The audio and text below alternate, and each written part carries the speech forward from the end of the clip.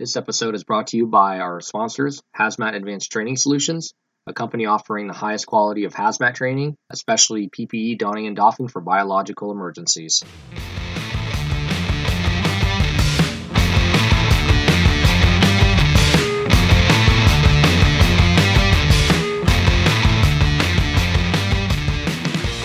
Hello, and welcome back to another episode of Hazmatician Chronicles. This is going to be a update on the coronavirus. This is our first one. We've just been sitting back kind of watching, monitoring, listening to what the government recommends, what my agency's been having us do PPE-wise and response-wise. And I'm here to kind of share a few things that I've picked up, what I've been doing personally, what my family's been doing, and just things that I've read and firsthand spoke to people that have come in contact with coronavirus patients or suspected coronavirus patients. So let's start off with, obviously this virus is new. It's why they call it a novel virus. And with that said, we are still playing catch up on what it does. It's highly virulent, so that's not a good sign. That means it's highly contagious. I was talking to a buddy of mine who's a PA, and I was asking him, why is this so highly contagious? And he described it as corona. He says corona means crown. So on the outside of that virus cell, there's all those little, just think of like a royalty crown with all the jaggedness on it. Okay, well those jagged hills and valleys on that virus itself latch onto our healthy body cell, and then it injects itself into the healthy cell to put its RNA in there to begin the replication process.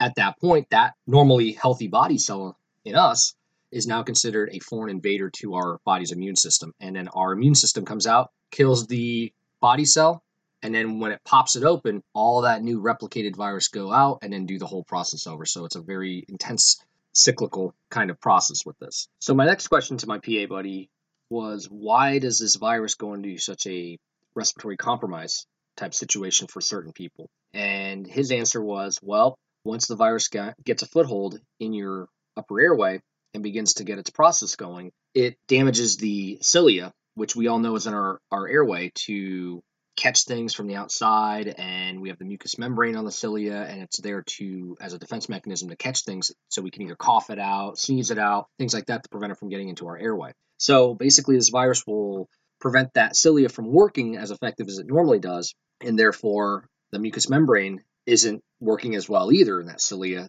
Therefore the virus can bypass that, get into the lungs, and he was describing it that the virus begins to create a fibrous type situation in our lungs, which allows opportunistic infections such as pneumonia to get a foothold in the lungs. That's why a lot of people that are immunocompromised or are elderly or have other comorbidities health-wise are affected by this. He was saying that it's not so much the virus killing you, it's the virus preventing the defense mechanisms in our airway and our lungs from doing their job, and opportunistic infections from taking over, which, again, pneumonia is a big one for it. So it was a bit eye-opening for that. So that's what's going on with the coronavirus when it gets into the part of being a very, very life-threatening respiratory problem as well. With that said, that's why everybody is very concerned with it, and that's why the social distancing, quarantining yourself, just isolating yourself from people that may have it or may not have it, or large populations where a lot of test results have come back positive where people do have it. So that's the key here, is to kind of isolate yourself, obviously. Going back to what the virus is doing, because it is replicating so quickly, that's the problem here. Our immune system is having trouble playing catch up. And that's why, obviously, there's no vaccine for it. There's no true treatment other than supportive care from what I've been seeing. They say either after a few days of having it, you either begin to get better, be on the mend, or you start to go down the path of becoming a critical patient where you might have to go on a vent, go into the hospital, ICU, that kind of thing. It's very disconcerting to hear that, how quickly it spreads and how highly contagious. I also was told that it is 100 times more contagious than the flu because of immediate and high replication process of the virus itself. So that's why it's so highly contagious. And what I'm going to go over is the PPE aspect of it. And there's a lot of things that are coming out from the CDC with the PPE and other industry experts on PPE as well. I've been dealing with decon training and PPE donning and doffing for 10 years now. I'm going to share with you my opinion on some things and what I've been doing when I respond to these calls. Another thing too is if your response area, and whether you have one case or you have hundreds of cases, then if your dispatch is not having any kind of screening process, which I would think most dispatch centers are now because of just the increased spread of this virus. If not, though, that's something you might want to bring up through your chain of command to kind of get something going with that. So you have an idea of what you're walking into if you're getting called out to a patient with flu-like symptoms. And it could be coincidental. They could actually have the flu. The flu is still out there too. Everything else in the world doesn't start and stop at the convenience because of this virus is taking a hold. Okay, that's the forefront of what's going on, obviously, but people still need to be taken to the hospital for chest pain, for heart attacks, for strokes. That stuff's still going on. That's why a lot of times the hospitals are saying if you are not experiencing any life-threatening symptoms, shortness of breath, chest pain from having the coronavirus, then stay at home and self-isolate. Only call 911 or go to the hospital if you are experiencing life-threatening critical symptoms, because they can't have a bed taken by you because you have a sore throat and a runny nose, but that's your only symptom. Then you're taking a bed from somebody who's going to be coming in, possibly having a heart attack, a seizure, a very severe emergency. Just keep that in mind. But again, going back to the dispatch thing, if your area doesn't have any kind of like protocol for it, then something to bring up. Okay, a good screening process. And at that point, if you're going to that call, then you can kind of start getting the wheels turning in your mind of what PPE do I have to have on? What level of respiratory protection do I have to have on? The big thing is the N95s. Okay, the N95s are all on back order. I guess a few places are actually getting enough out now, so they're starting to release them. So the supply is coming up, which is good. The disinfectant is also getting released more, and the gloves and the gowns and whatnot. But I liken this to back in the day when Ebola happened. Ebola, basically, I mean, it was a couple incidents where people came over from the countries in Africa that were having the Ebola outbreak, and then they brought it here. So it wasn't like a mass pandemic. It was just, okay, it was an Ebola scare. So everybody was like, wow, we don't really have the necessary PPE to take care of this. So that's when a lot of big training came out. We were involved in a lot of training down here in Florida with going to hospitals and different counties and all that, teaching them how to properly don and doff the PPE they had. Now, the CDC initially recommended a splash guard, an N95, and one of those really kind of chintzy little plastic gowns. So my co-instructor, him and I did a test where I donned all that, what the CDC recommended, and then he just took like a cup of water and threw it at me, and the cross-contamination was unbelievable. It hit the gown, it splashed up onto my neck and my chin, even though I had a mask on. It dripped down the inside of the gown, soaked my shirt, my arms, my shoulders. So the gown, if somebody has projectile vomiting or spitting or coughing, it just shows that yeah, it's some form of protection. If that's all you have, that's all you have. You got to use what you have on your truck or at your healthcare facility. But the main thing is that was eye-opening. And my buddy and I, who I've been teaching with for many years, we were like, no, we're not doing that. We are not following the CDC recommendation. We are going to take it a step higher and have a recommendation from us as instructors with hazmat of hooded coveralls, taped gloves if you have that, or depending on the suit you have at your facility or on your department, where everything's kind of already built in. Not a level A, but more of like a level C. And we recommend an APR with a P100 filter if you have an SCBA mask. If you are a nurse or a doctor or anybody dealing with anybody at the hospital, then we recommended the hooded coveralls as well, taped gloves, and we just recommended a splash guard with an N95 and goggles on. So, because that's all you had in the hospital kind of setting. But fire rescue, we have a little bit more, respiratory protection because of the SCBA mask and whatnot. So we recommended that. And then we also had like a whole thing we recommended of a doffing area where you will be decon sprayed from head to toe with 10% bleach solution, because we're dealing with a biological agent at this point. And a 10% bleach solution is going to kill everything. And then we would just have the person sit there for 10 minutes, just strip drying. And then we would begin the doffing process. The one thing is, if you have an APR on, an air purifying respirator, or a PAPR, powered air purifying respirator, do not spray the bleach solution directly at those canister filters, those P100s, because we're being told because of such a shortage now, we have to reuse them. And we can reuse the P100 canisters to the point of where it's where you're going to start having some trouble breathing, basically, because it's so filled up, because you've used it multiple times. The other thing, too, is with the N95, we are having it where, just to kind of ration them because of the shortage, up to 8 hours. Okay, not it's intermittent. We have to mark what we're doing with the 8 hours and how long we wore it and stuff like that, as long as they don't get grossly contaminated. If they get grossly contaminated, then we throw it away, we get a new one. But if it's not, and it's a suspected COVID-19 patient or it's a confirmed one, as long as we're not getting grossly contaminated and we follow proper decon and doffing of our PPE, then we can reuse our N95. That's the recommendation from the CDC. If you're following the 10% bleach solution for the decon and somebody who has the hooded coveralls, so their whole body's covered, avoid spraying, obviously, the face, and where the N95 mask might be on. 2, if they're wearing an APR, avoid spraying directly the P100 canister, okay? You can wipe that down with a disinfectant. We don't want you to spray it directly, the N95 mask, if you have to reuse it, for example, or the P100, because it'll begin to break down the filtering paper inside. And then it's pretty much pointless to even wear it at that point. So we just want to make you aware of that and make sure that you're being careful. The other thing too is disinfectants. Just say you don't have a 10% bleach solution, but you have something, that's a commercial grade disinfectant. The one thing you got to be aware of is make sure that it is a tuberculocidal. If it is a tuberculocidal, that will kill everything on the surface. All right, because tuberculosis is a very robust pathogen that can survive for a while on a surface. So if it can kill that, then it'll kill everything on your PPE if you're doing your proper decon.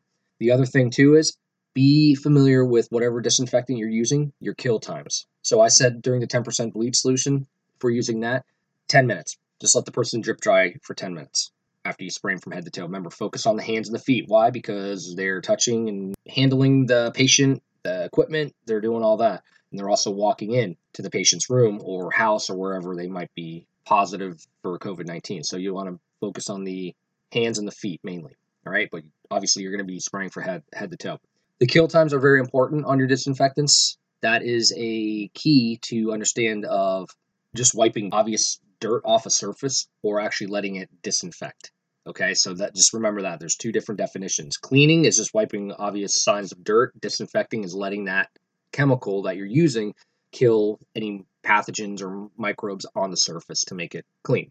So just be aware of that. Every manufacturer has different kill times for the disinfectant. The other thing too is with certain PPE and how we're kind of operating and in the area I work is we're trying to limit the amount of crew members getting exposed. So we're doing, unless it's like a critical patient, a cardiac arrest or something like that, we're just limiting it to one crew member in full PPE going in and making contact and getting the patient out. Or we're trying to recommend to, if we go to a household or any kind of nursing facility, that the nursing staff or other family members bring the patient out to the driveway, the parking lot, whatever, just so we don't have to enter a building where there's possible COVID-19 patients. So, and that's mainly in like your larger communities, your gated communities, or your elderly communities, 55 and older. That can be an issue. So we're trying to limit the exposure. Now, obviously, if we have a critical patient and we have to do invasive procedures, then obviously it's all hands on deck. But we're going to try to limit as many people involved with that too. So that's how we're operating it. And the other thing too is we want to make sure that you're double gloving.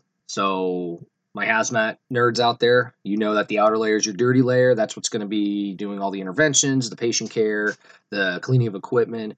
And then when you begin to get ready to decon, then we spray from head to toe.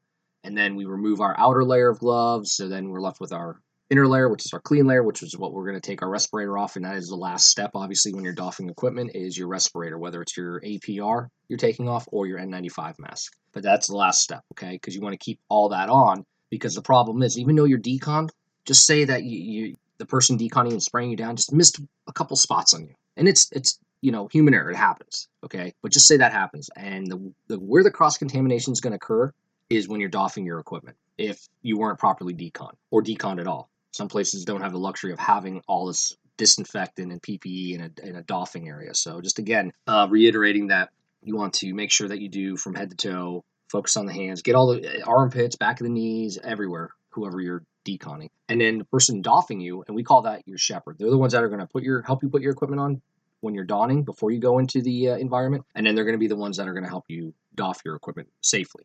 All right. So we just call them a shepherd. All right.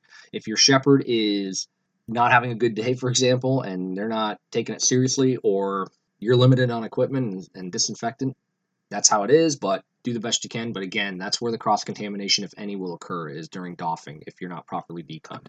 This is one situation where it's probably going to get worse before it gets better, obviously, just like any kind of situation. But the more people that are not heeding the warning of the government by self isolating, self quarantining, avoiding large gatherings and whatnot, you need to, because yes, I know we're a very transient culture and society, but we still have to follow the government's recommendation on this because this is going to hopefully maybe straighten that curve out that they keep speaking of with the increase of infections. And the other thing too is if you are high risk, and just because you're a first responder or a nurse or whatnot, the other thing too is you want to make sure that you are self quarantining, isolating, especially if you have any comorbidities such as heart disease, lung problems, cancer because you're immunosuppressed, if you're diabetic, things like that is something that can increase the critical part of this disease if you do contract it.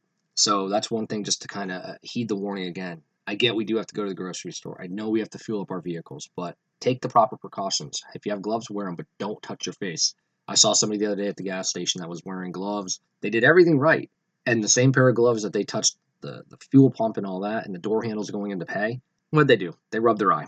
I was like, well, everything they did was just pointless at that avenue of things because they had already cross contaminated themselves. Up until that point, I had some faith that they were going to be okay, and then they did that, and I was like, nope, it all went out the window at that point. So again, you got to catch yourself from touching your face, your mouth. The other thing too is not only are first responders and people in healthcare at higher risk because we're dealing with these patients, but people that are in large populated areas where you have a lot of confirmed COVID or suspected COVID cases. That's going to increase your chance to, especially if you're not heeding the warning of staying inside. All right. And that's one thing. It's a tough situation. I mean, we're beginning homeschooling here for our kids soon, and I know most of the country is, and it's going to be a test of if we can handle it. And my hat's off to teachers, and I'm sure a lot of people are probably nodding your head like, "Yep, that's the truth." The other thing too is with what I'm doing and my wife are doing because she works in healthcare is we set up like a little like doffing area in our garage. So whoever's home, we'll open the garage door. We have a clean set of clothes out. We have disinfectant wipes and we have hand sanitizer on this little table. I set up this little foldable table. And we have a bucket where we're going to dump off the shoes and spray them down with Lysol and whatnot and let them soak there. The other thing, too, is the buckets for the clothes, which go right into the wash. And then we hand sanitize and then we enter the house through the garage and then we go shower and then put the clean clothes on. So that's kind of what we're doing to keep it as best out of our house, wiping down any knobs, any surfaces that we touch between the garage and the main house where the family is. So we're trying to take precautions. So if you're not doing that, that might be an idea, something to consider, and just have like a little decon doffing area in your garage or something, or on the side of your house if you don't have a garage. Just trying to do everything we can to prevent the spread of this, especially when you are high risk as a first responder or a healthcare worker. And my hat's off to the nurses that are being told that they get one surgical mask, and if they're dealing with any kind of patient, they get one N95. They have to reuse it constantly and put it in their pocket or wherever. It's the thought of that is scary as heck to me. It's I get we have a shortage, we have to ration things, but come on, nurses are dealing with the patients that EMS drop off. The buck stops at the hospital. That's the problem, and the nurses are not having the tools they need nationwide, probably worldwide. All right, so it's just again, be cognizant of what you're doing, be cautious, be safe out there, know your PPE, practice donning and doffing with your crew at the fire station, or if you're on a hazmat team with your hazmat crew.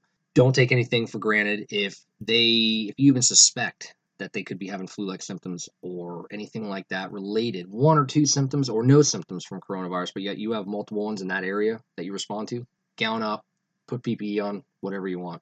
Okay. Now, what I was saying before about Ebola, and when we were recommending hooded coveralls, tape gloves, all that with APR N95 and splash guard, people will look at me like, wow, that's really overkill for the coronavirus. Well, I posted this the other night. I put it to you this way. They say, statistically speaking, 1 out of every 1,000 people die from the flu. And then it adds up, obviously, for our country and then worldwide. And that's the final number you get for the fatal deaths of flu victims. But they say with the coronavirus, it's 10 people per 1,000 people. That percentage increase is super high. So I'll tell you what, I'll take the overkill with the amount of PPE that I want to wear. Because at the end of the day, you need to feel, did I do everything I could to protect myself, clean myself after, launder my clothes? Do I feel comfortable to the point of being able to say I did what I had to do? and I feel good. I feel comfortable. I feel positive about being protected. If you say yes to all that, then you're good. But if there's that one moment where you're like, I could have done something better with the PPE, I could have done that, should have done that, then you see what I'm getting at here? So if you feel that it's overkill, what I just described, that's fine. But I don't feel that it's overkill.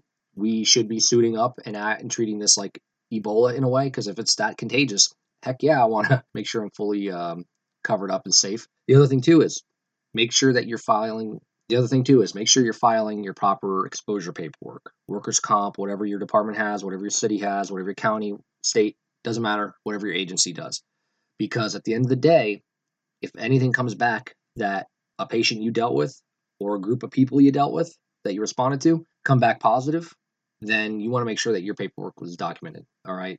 As long as you have your PPE on, they're saying that that's not a significant exposure.